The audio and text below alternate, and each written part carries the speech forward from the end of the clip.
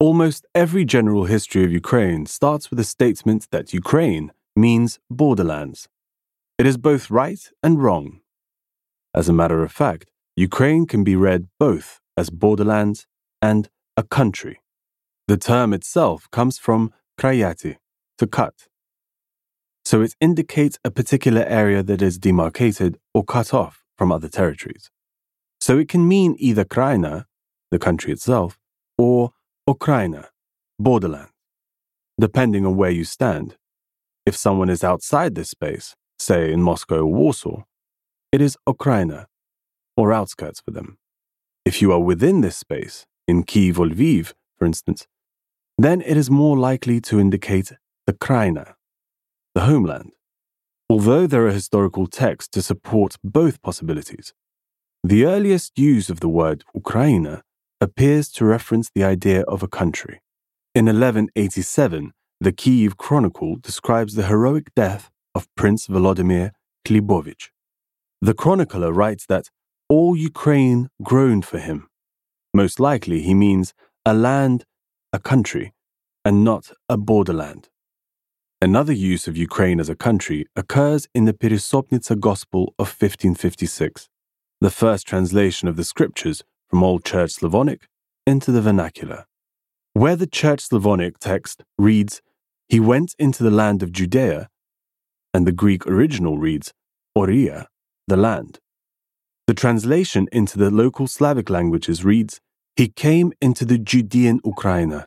It is true that there are relatively few uses of the word Ukraina in the sense of country in the oldest written sources.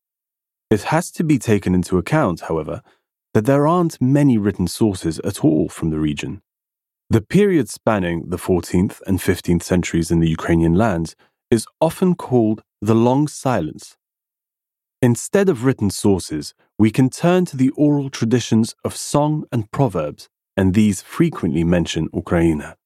There we encounter expressions such as, "not far from Ukraina," "he went to far Ukraina," "my beloved Ukraina," or even the affectionate diminutive, Ukrainenka.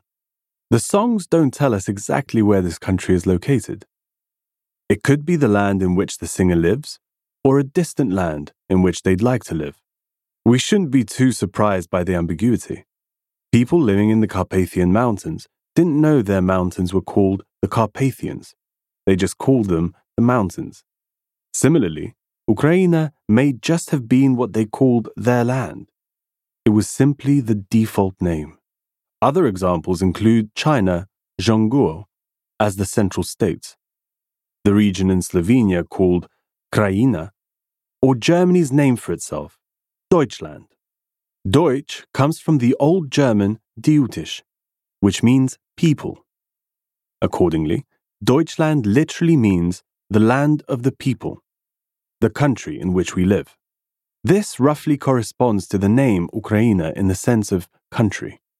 Ukraina in the second sense, i.e., as a borderland, dominates in documents written after 1569, when the Ukrainian lands entered the Polish-Lithuanian Commonwealth.